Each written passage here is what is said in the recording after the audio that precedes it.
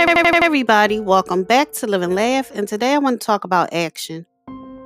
Once you've done the inner work by stepping into your highest self and preferred reality, follow the call. Action is what must occur after you act the part.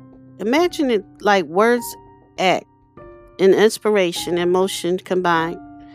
Action, one doesn't work without the other. It's crucial that you meet the universe halfway and act on those inspired ideas. Stop talking yourself out of taking action. It doesn't matter what happened before.